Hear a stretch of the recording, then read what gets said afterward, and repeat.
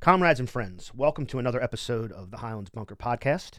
Before I introduce our guest this week, I wanted to harken back to episode 71 of the podcast called The Great Uprising. We hosted Professor Peter B. Levy of York University in Pennsylvania and Professor Yasser Payne, the University of Delaware, to discuss Levy's book on three specific civil rights uprisings in the 1960s. One of the heroes of the book is Gloria Richardson. Richardson was a movement leader in Cambridge on Maryland's Eastern Shore, and this is from Levy's book, The Great Uprising.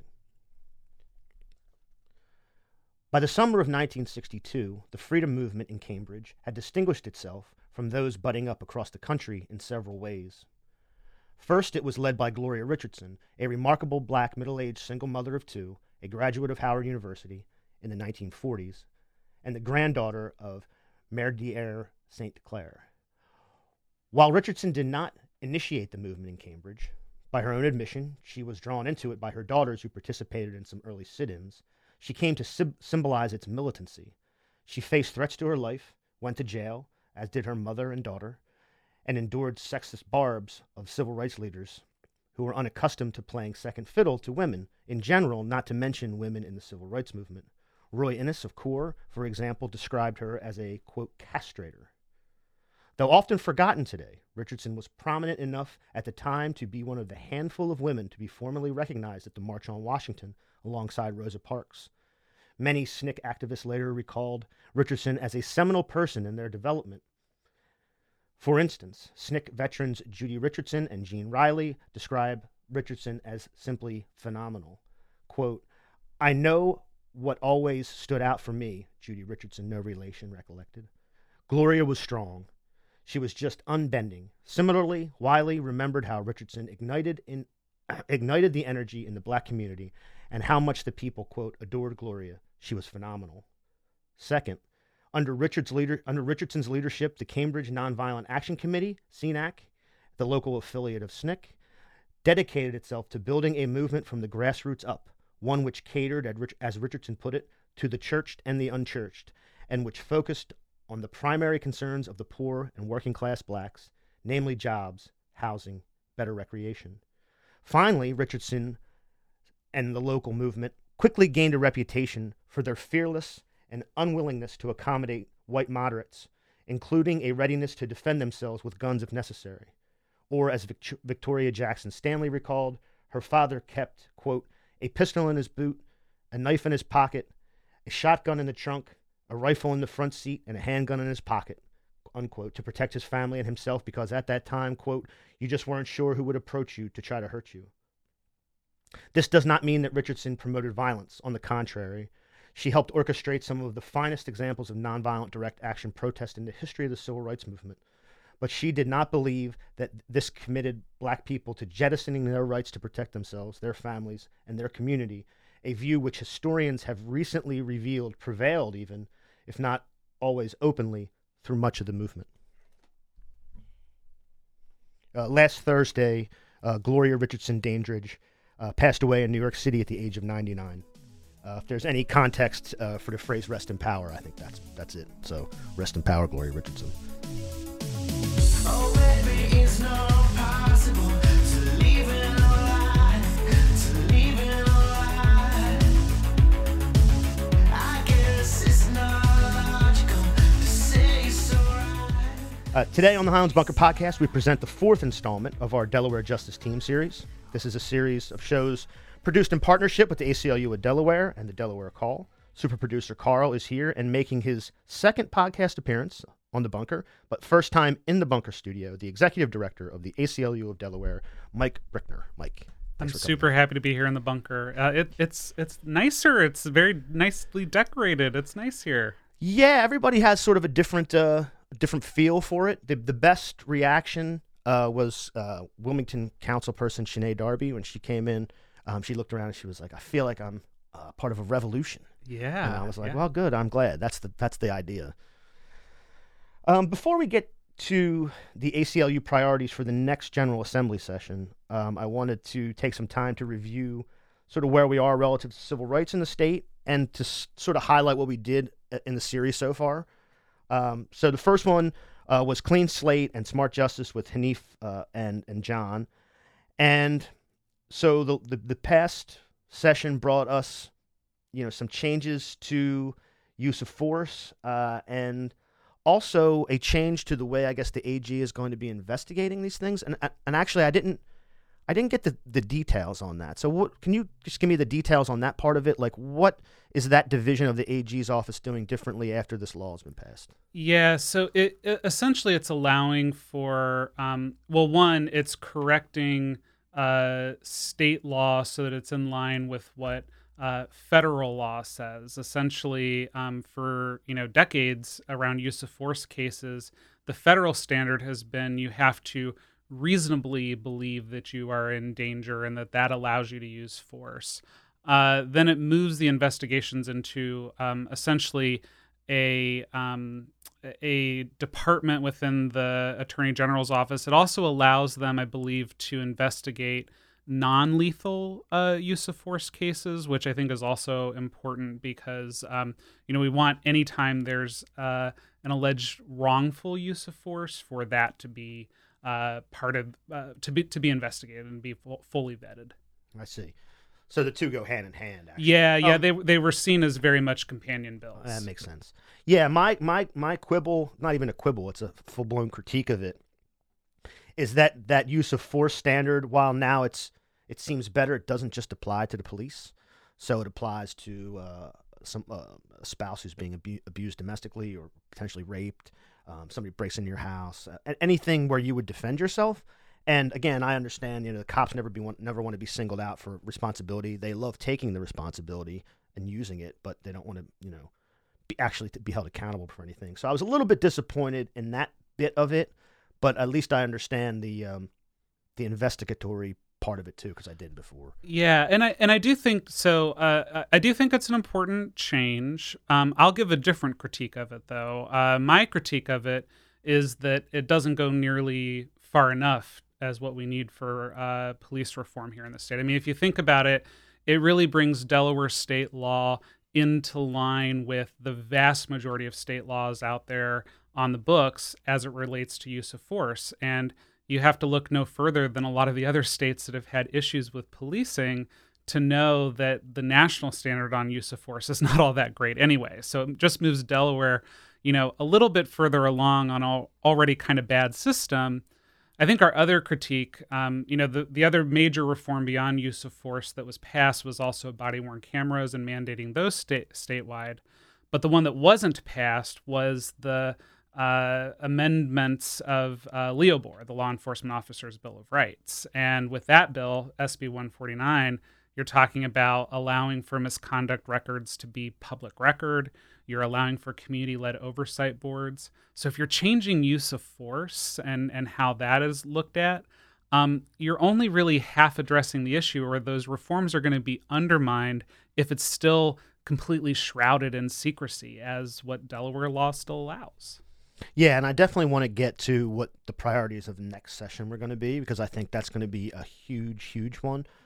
Before we do that, let's just hit the other two. We did Equity in Education with Shannon Griffin and Melva Ware, which was cool. Do we know what that funding is? That funding going to be in place? Where is that? Yes. So those funding bills were passed, and those are going to be in place for the upcoming school year. So we are going to now be seeing statewide, millions of more dollars go into public funding of schools. The thing that we're, then looking at non-legislatively is how to help parents and students and educators advocate for that funding to be spent where it's needed, right? Not just for one administrator to be deciding where all of this money goes, but really listening to the voices of the community about what's needed in their schools. Yeah, and I would ask people to go back and check that out with Shannon and Melva, because they talk about that specifically, about community involvement, different to really dig into it. So if people are interested in that, go back to that one. Maybe we'll link it in the show notes. Third one was voting rights with Claire Snyder Hall and our friend Dwayne Bensing. We love Dwayne. We did get automatic voter registration, but all of the sort of no excuse absentee or all of the ways that seemed to work well during the pandemic the last time did not get those. I guess we can talk about whether that's going to be a priority going forward, and where that is on the list when we get to priorities. But what's your general feeling on the voting rights issue? Yeah, so we're very excited about automatic voter registration. I mean, that's going to be a major benefit for a lot of voters in the state to ensure not just that you have more people registering to vote, but one of the nice things about automatic voter registration, for all of these folks that are all concerned about security and accuracy of elections, it's actually a voting reform that increases accessibility, but it also makes voter rolls more accurate, because when you have somebody who files for like a change of name or a change of address at the DMV because they've moved, you actually get them to update their voter registration automatically. And so it actually leads to much better voter rolls and a lot more accuracy and security. So we're excited about that, but frankly, the loss this session on House Bill 75 on the no excuse absentee voting was tough, but we have not lost all hope. We can talk more about next session, but it's really going to take, I think, some deep organizing to, frankly, get some Republican support on this. We had 11 Republicans who voted yes on it in 2020. We need to get 2 in 2022 in order to get the second leg passed. And it's going to be a heavy lift, especially in this political environment where there's been so much kind of poisoning from the top of the Republican Party around voting and the use of vote by mail. Yeah, I mean, we do see the national sort of storyline get filtered through all of the websites and Fox News and everything. Luckily, I don't think anybody can point to. Well, I mean, frankly, there's no real. The American elections are almost entirely fraud free. The fraud we do find is like a one-off, or there was some delays because we did some different kinds of voting this time, but there's no fraud. So it's that's going to be a difficult part to just come out and flatly say that's not true, and we're going to proceed, because that idea infiltrates a lot of people's. It's like a brain worm. Well, and it's interesting. So I've told Dwayne this a few times talking internally in the office, but I'm old enough to remember back in the mid 2000s, it was actually the Republican Party that started nationally working to pass vote by mail laws, because they saw it as a benefit for a lot of Republican voters. That older folks who wanted to use vote by mail, veterans, all of those individuals who could benefit from absentee voting. It was the Republican Party that really was behind a lot of the move to expand absentee voting in the late 90s and early 2000s. And so it's really only become recently that, we've had some of this national political discourse get people to see it as somehow a partisan political advantage for Democrats, when it's frankly a benefit for all voters. Everybody likes to have accessibility and ease of voting. And so this is something that makes it easy for anybody, no matter what party you happen to vote for. Yeah, I will say this. The reactionary will not be consistent. So there's going to be hypocrisy. That's one of the ones we're just going to have to swallow. I think pointing that out sometimes becomes a big waste of time, because that's just not going to happen. The reactionary idea is going to be what best holds back progress, or what best expands the enterprise, or whatever. So it could be X one day and exactly the opposite Y the next day. That's the nature of it. It's hard to hold those to reason and logic who refuse to use reason and logic. Yeah.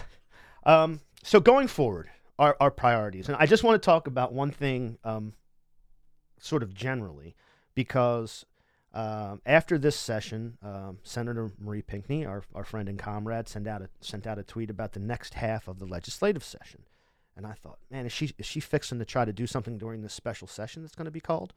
Well, after making some phone calls to some people who actually know stuff, apparently this session in January is just another half of the session, so it's like a 2-year session. That's, I guess, what she meant. I didn't realize that. However, as part of this research, I found out that there's no constitutional reason why if there's a special session gavelled in, the things can't be done. Now, I know it's pretty rare. Actually, I don't remember a special session before. I know I've read about some in the 70s that have dealt with like budget issues and other things. I know this is supposed to deal with the census and the redistricting and the drawing the map. But there is absolutely no reason, if they're gavelled into session, why some of this stuff shouldn't be at least considered or work should be done. I mean, go to work.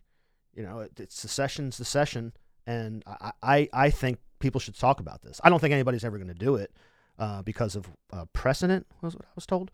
But yeah, I mean, I don't know whether lobbyists of our ilk, like you and your team, or Carl and his team, would start something like that. And I'll give you an example, and then I'll let you sort of riff on it. This session, one of the things that we got was the minimum wage. Now, I'm not happy about the timing of it, but I'll accept it because it's a good change. And so the minimum wage is going to tier up in 4 years to $15 an hour. We changed the youth training wage.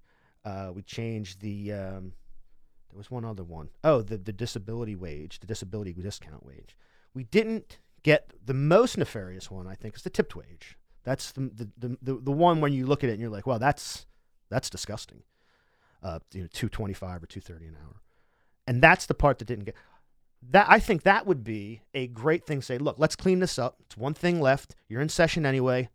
Chop chop. Because I saw they did a signing ceremony. They put a video on with everybody there. Gerald Brady was there. Saw him. We got more to say about that guy.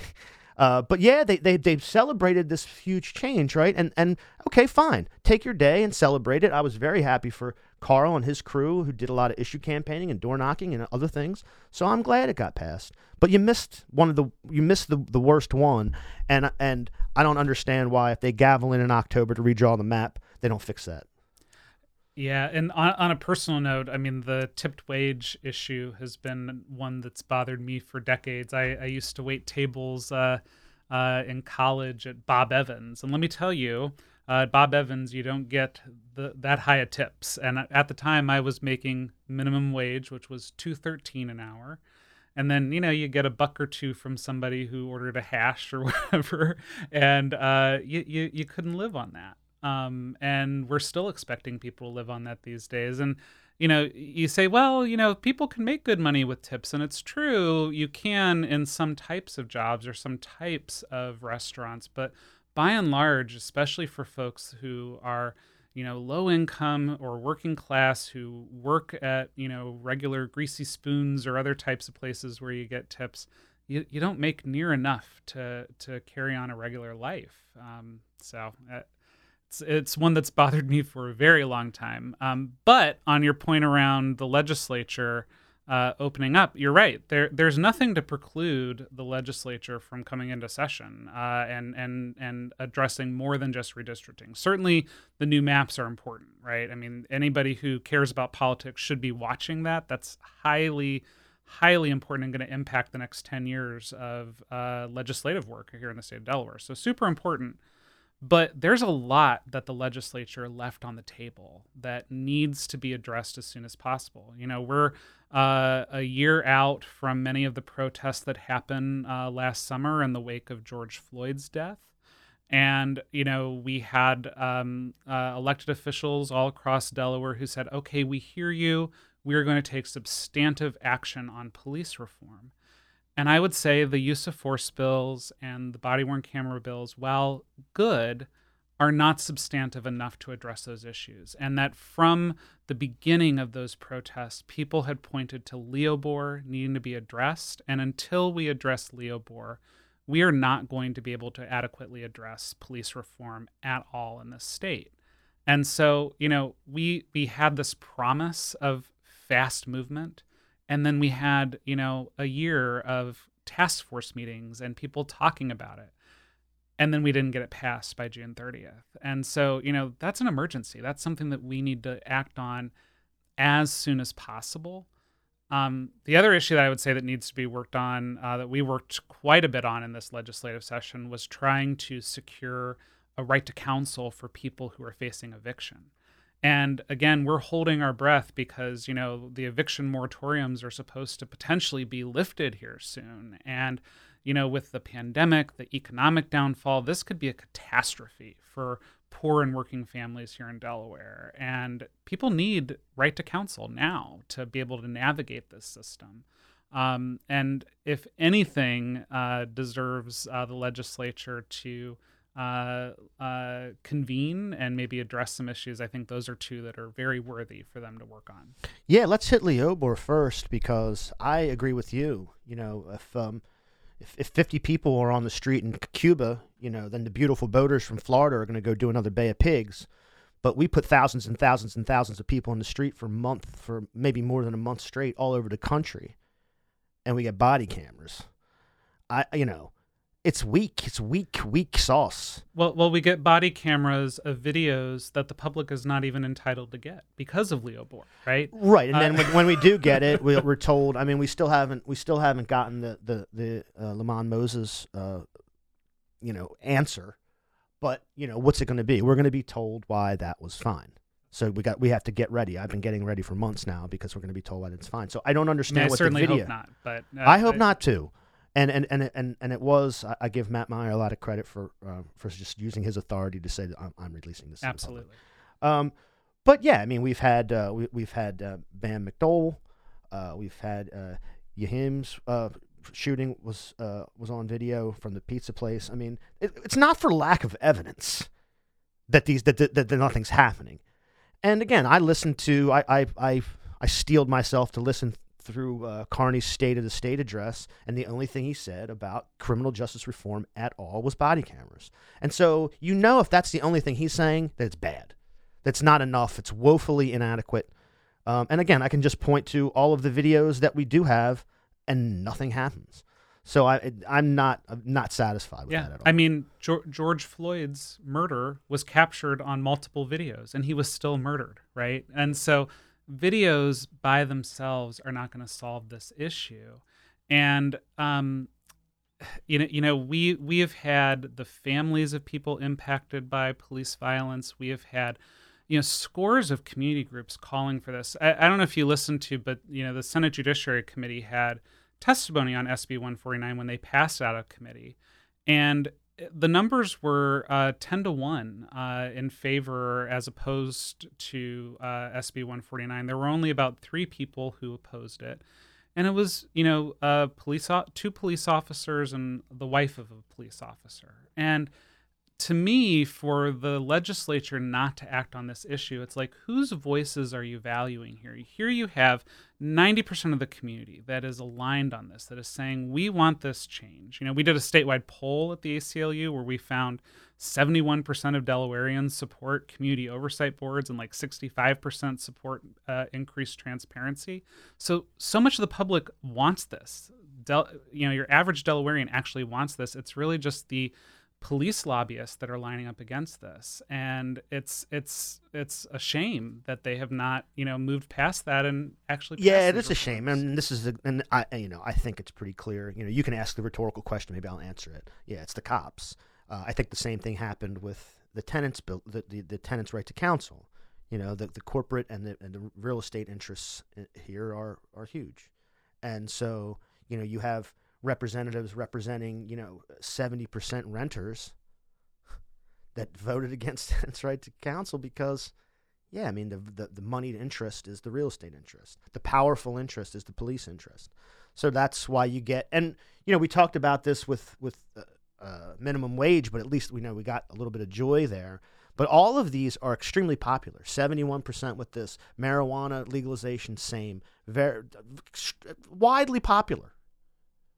Doesn't matter though, because people they legislate to a particular status quo and a particular set of interests, and you have 8 out of 10, almost 8 out of 10 Delawareans saying pot's fine, tenants should have a right to counsel. We should at least be able to see police records because they have the monopoly of violence in the street. But yeah, you don't get it. And what's so unfortunate about both of those cases too, both right to counsel and Leobor, is that it also the opposition from police unions and landlords also contradicts their own self-interest, in my opinion. Because if I'm a police officer, one of the things that makes my job the hardest thing to do is if I don't have any trust among the community. If you don't have relationships with people, if you don't have any kind of trust and respect among community members, it makes your job incredibly hard to do. And so, accountability and transparency is something you need in order to forge those relationships. And it's unfortunate because the community then sees that the police are not willing to open up to say, okay, we have nothing to hide. Here's the information. We want to work with you. We want to have oversight from community members. We want to have their wisdom to help us do a better job. And instead, it's just the party of no and putting up walls. And, that's not a good plan for them to be, I think, successful in the long term. It undermines, I think, their long-term self-interest. See, I don't know. I think you overrate the idea that they need trust in the communities they're policing. I think what they need to do is sequester particular communities in place and make sure that the people who are the tax base, the rich people that want to go to Bardea downtown, or that own a couple $1 million home in the Highlands or whatever, or Wawasset Park, like they trust the police, and those people have the police trust. I think this idea that they would do so much of a better job, or it would be an easier job if they were able to do outreach within the communities they police the heaviest. I'm not sure if that's true, actually. I know that that's things that are said as a way to try to persuade law enforcement to not do what they're clearly doing, which is just, sequestering poor people and black people in particular neighborhoods on particular streets. And if they get out of line, we see what happens. So, I don't know. I think we got to get out of the old arguments and let them, and sort of it's a cop argument. We're trying to be nice. You're like, look, this would be so much easier if you just wouldn't be, a roided up gorilla out there and people weren't afraid of you.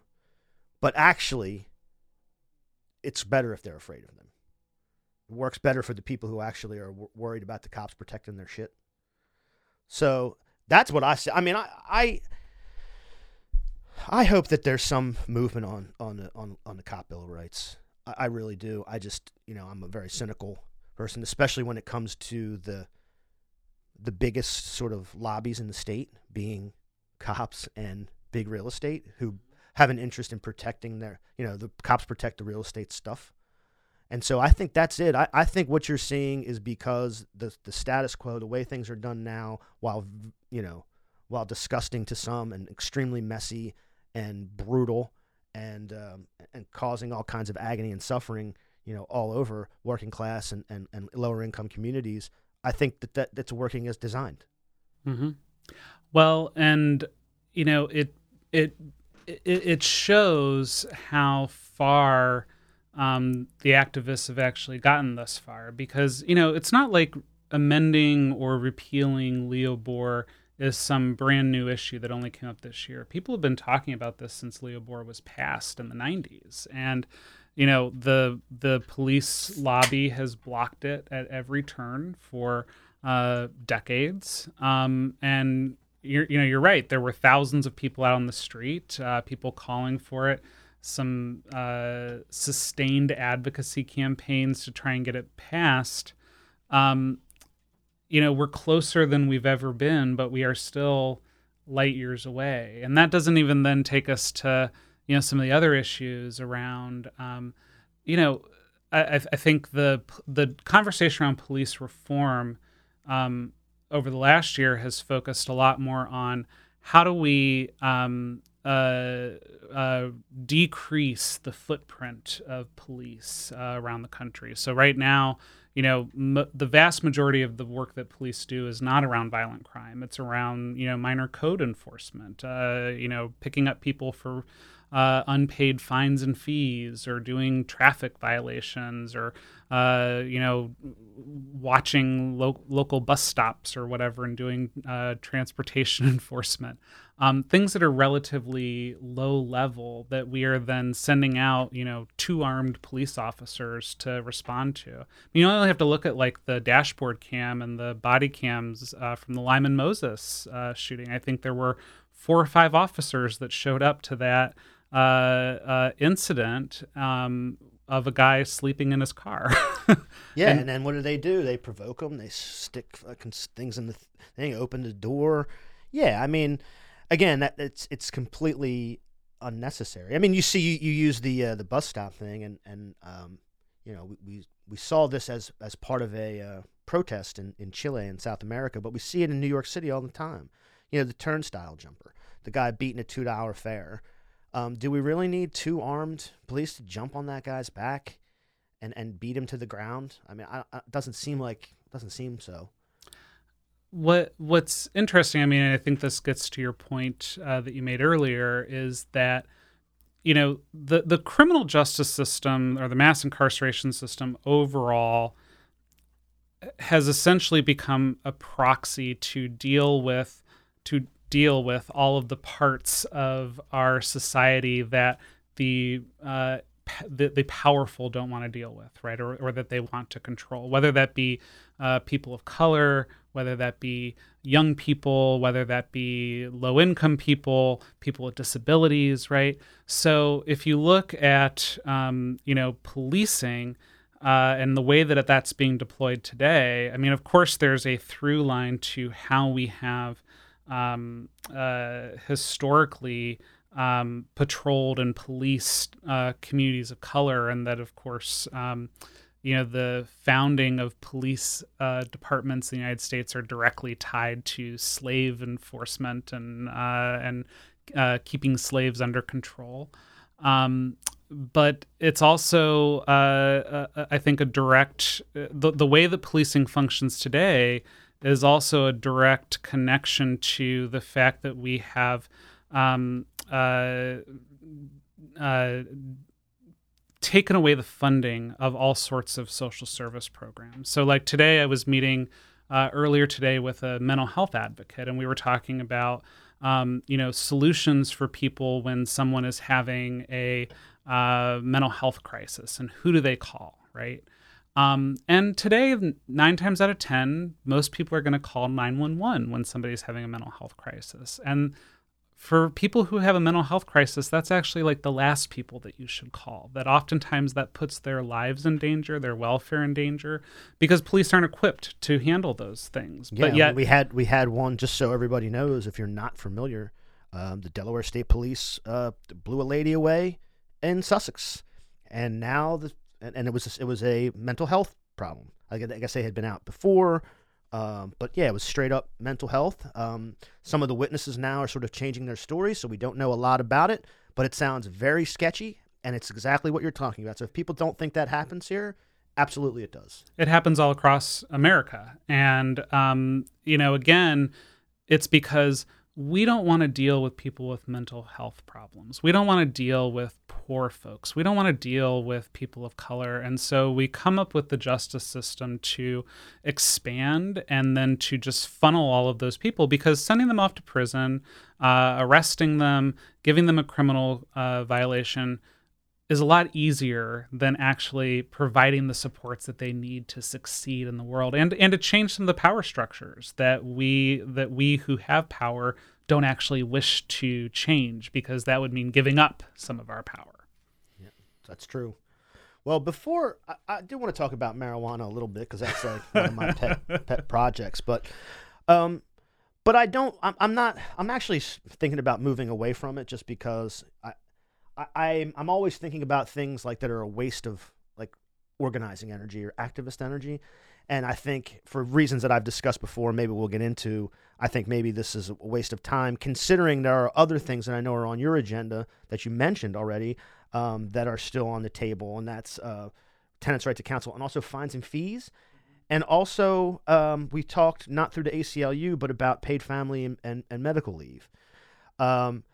So we still have sort of a draconian fines and fees program, which I think is, again, working as designed to keep people under heel, to keep people, there's warrants out. We can pick you up whenever we want. You got to come in and pay your $50 every month, or if we see you jaywalking, we'll just drag you in. So yeah, that's not appropriate, and just trying to get some some leave for people who either are taking care of family members or themselves, and they should be paid for that. So yeah, I don't know how you rank those two in your priorities, and also what else. Before we get to the marijuana issue, what else have you got on your plate? Well, so fines and fees also incredibly important, and it's been another whiplash for me coming from Ohio to Delaware, because in my work in Ohio, I actually did a lot of work on fines and fees. We did a big campaign to abolish debtors' prisons, to get rid of pay-to-stay jail fees in Ohio. Some jails charge you like a per diem nightly fee, so it's like staying at the Holiday Inn, and you get charged $90 a night every night you're in jail. And coming to Delaware, one, the secrecy of the system was surprising, but also the fact that there's really not even just the basic protections that low-income people enjoy in a lot of other states in the court system. So in Delaware, the courts don't really assess or even ask the question, are you able to pay this fine or fee before they impose it? They just impose it, and they just assume, okay, you can pay it. And I believe fines and fees are another outgrowth of the same thing that we were talking about with policing, which is it's another tool to control those who are not in power, right? So it's a tether to the justice system. If I don't have $1,500 in my pocket to pay off my fine and my fee, then I have to continue reporting to court, maybe continue to report to my probation officer, and I have to stay connected to the justice system so that an officer who pulls me over, I might have a warrant, it might come up with a flag that I have a past fine or fee. It gives them an opportunity to search me, search my vehicle, search my home, all of those things that it keeps me at the beck and call of the justice system. And it's completely unfair for low-income people. Beyond the control issues, a lot of times what you find in these systems is it costs so much more to be poor than it costs to be rich in this country. That if you are a rich person and I get a $1,500 fine, I'll pay off that $1,500 right away. If I'm poor, I've got to pay more because maybe I've got to pay it slower and I get interest, or I might have to do an installment plan and there's maybe an extra cost for that, or there's a cost associated with me being on probation or having to pay for home monitoring or all kinds of other things. And so low-income folks end up then paying a lot more into the system than what rich folks pay into. And so again, it's another tool to keep people down and to keep people under control. Yeah. I wonder, do you know anything? I just started getting information about this, and luckily, we don't have private prison systems. We don't have a private company operating the prison, which, it doesn't make it that much better, but at least I guess the opportunity is there for some sort of public responsibility. Like there's a public person that is responsible for it, rather than somebody we don't know. So that's, I guess, better. But I understand that a private company has just supplied each inmate, I don't know what the correct word is, each person that's incarcerated with like an iPad now, which is like, on one hand is a better communication tool where they're able to get, like, talk to their family, FaceTime, whatever, which is great. And actually some reporters are using it to get through to folks and get some information, which I think is super. But it's one of those private boondoggle things, like a private partnership thing. Yep. Are you familiar with this? I am, yeah. So can you give me some? That's all I know, because I was speaking to a reporter at another outlet who does a lot of criminal justice reporting, and he gave me that information. He's like, yeah, I'm really able to speak to a lot of people with these things. He's like, it's very, very sketchy. Yeah, and there's a lot of questions around it. So like we've had to assess it at different points because we correspond with people who ask for legal assistance, but like when we send a letter to a person who's incarcerated in a Delaware state prison, we write on the outside that it's legal mail because we even though that person who's incarcerated has not actually formally retained us for us to represent them, just them contacting us and us having a dialogue back and forth, that's protected, and that the prison system is not supposed to look at that. That's private contact that you have with your attorney. And we've always had a question of like how protected would those emails be back and forth if you're going on the iPad? Probably not protected at all. And so there's significant questions that we have about that and how safe it would be for us as an advocacy organization to use that. But beyond that, then there is a cost, right? So oftentimes there's a cost per email that the person sends. There are additional costs if you want to do pictures or have other things that might be, high memory when you send an email or an item through one of the systems is called JPay. But there are a couple different email and other types of vendors out there. But you brought up something because I've also fought against private prisons a lot in my past. We have several of them in Ohio, and private prisons are bad. And there's absolutely a perverse incentive for private companies. But I also would say there is a prison industrial complex for public prisons too, right?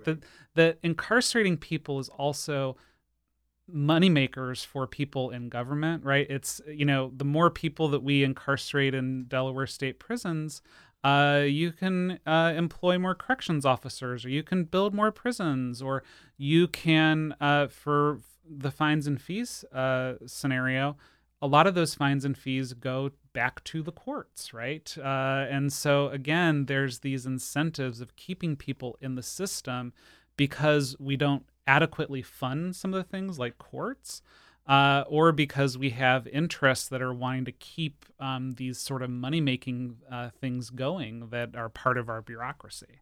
Yeah, it's I hope people start looking into this. I was just really, it struck me, and it's stuff I always think about, so I wasn't surprised that it struck me. But at the beginning of COVID, when a lot of the incarcerated folks were just like in very, very dangerous situations, in close contact with people, no availability for like masks or anything, just guards in and out, and nobody. I brought it up to a couple elected officials, and I just got completely laughed off. I have a bee in my bonnet about Claire DeMatteis anyway, but I did go down to Georgetown and did an action there with a bunch of comrades on this kind of stuff because, yeah, I mean, that's the last stop. I mean, we talk about fines and fees, we talk about how to police certain areas and all of that, but the last stop is they get you in, they just put you in a closet and treat you like a subhuman person, or not a person, and the incentive is to keep people going through it, whether it's like food services, giving them iPads, just having that as a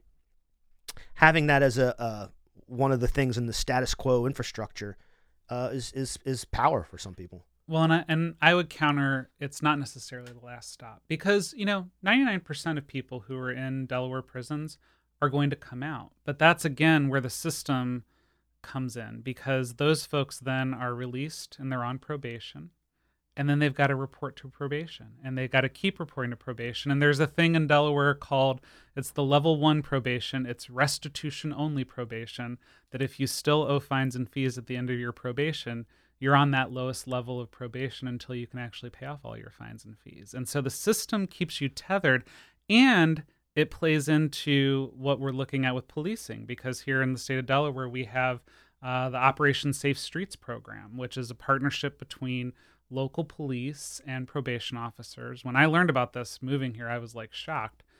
they partner with probation officers, and when you're on probation, you don't have necessarily the same Fourth Amendment rights that a regular person does. And so police officers here in the city of Wilmington and other cities across Delaware go with probation officers and knock on people's doors who are on probation. They say, we're going to search your place right now, and go with police officers and search that person, search the people that are in the house with them.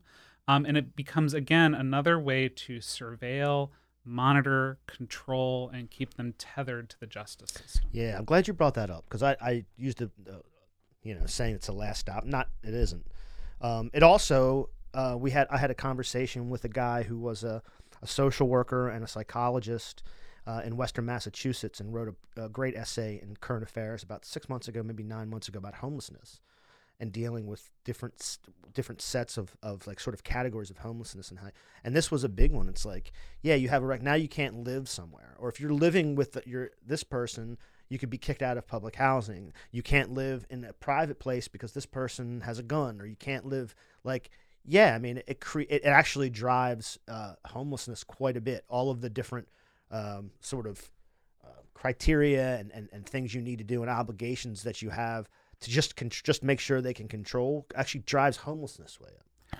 I will say one of the successes we had that I didn't mention specifically earlier that I'm most proud of this legislative session is we did pass the Clean Slate Initiative bills. And, if you're looking at a way to hopefully help to sever that tie to the justice system, expungement and making expungement automatic, I think, is one way to do that. Because again, the other way that the justice system keeps you tethered is even if you get past probation, even if you pay off your fines and your fees, every time an employer or a landlord or anyone else does a check on you, they're going to find that past conviction or even that past arrest. And like here in the state of Delaware, we did research, and we found 290,000 Delawareans will benefit from this Clean Slate bill, where they either have a past conviction or a past arrest that could be expunged because of this automatic process. And if you think about a state with less than 1 million people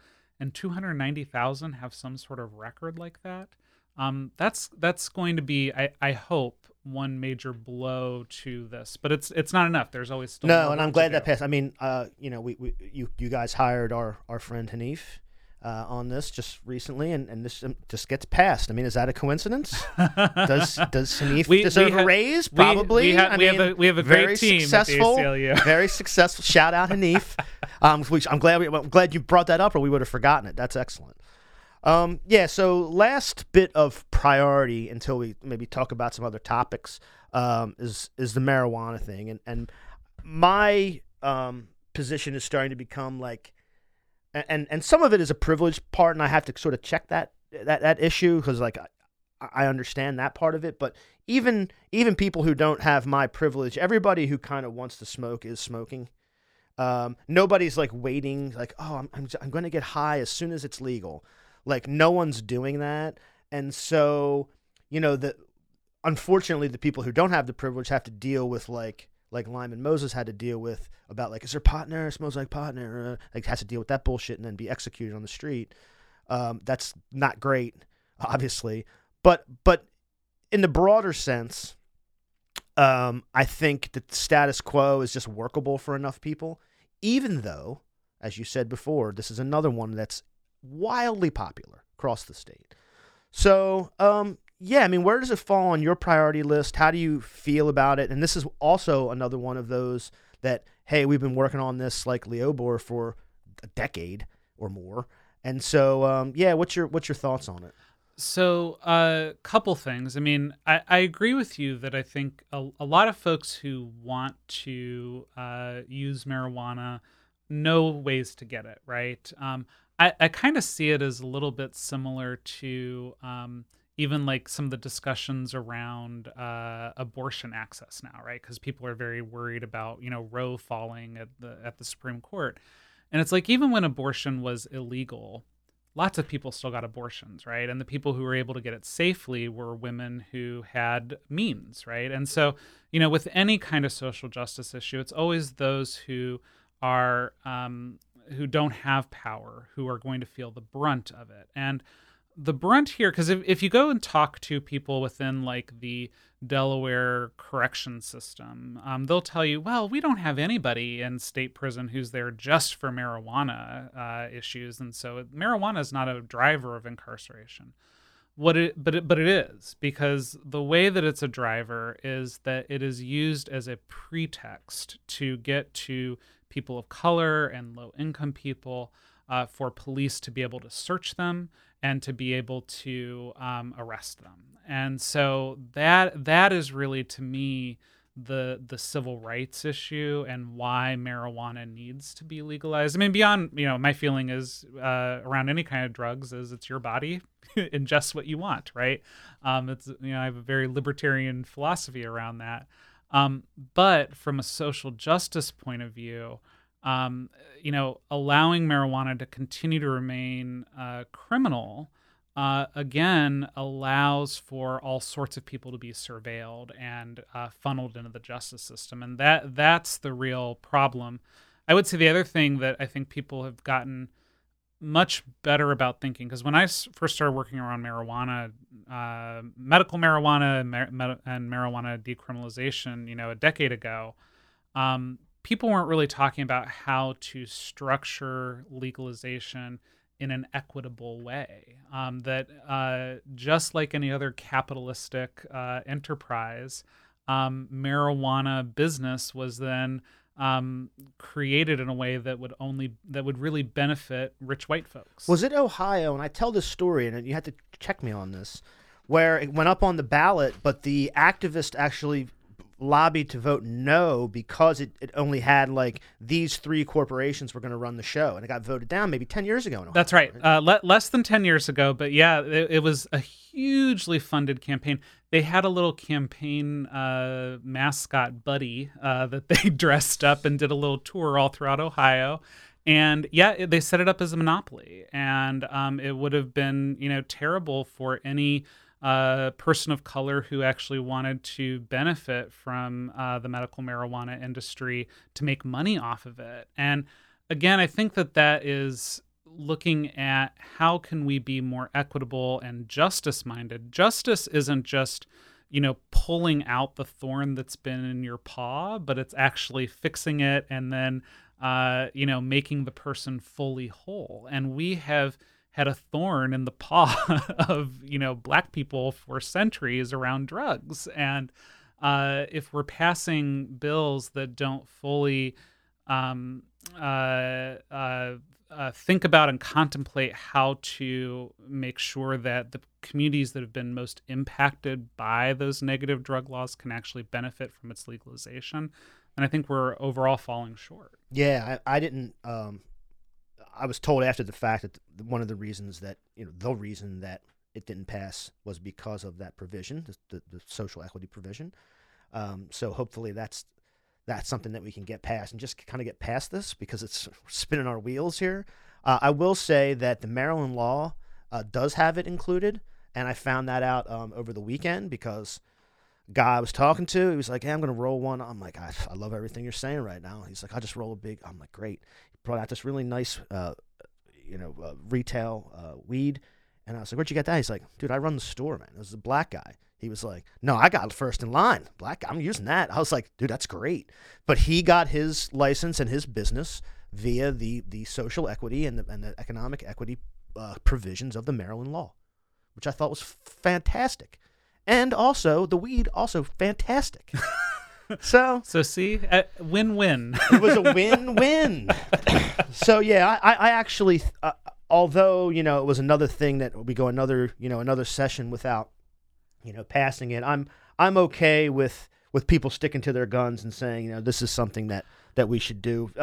Sort of like the Ohio vote went when they put up on a referendum. Like, look, if we're just gonna use it for capital monopoly.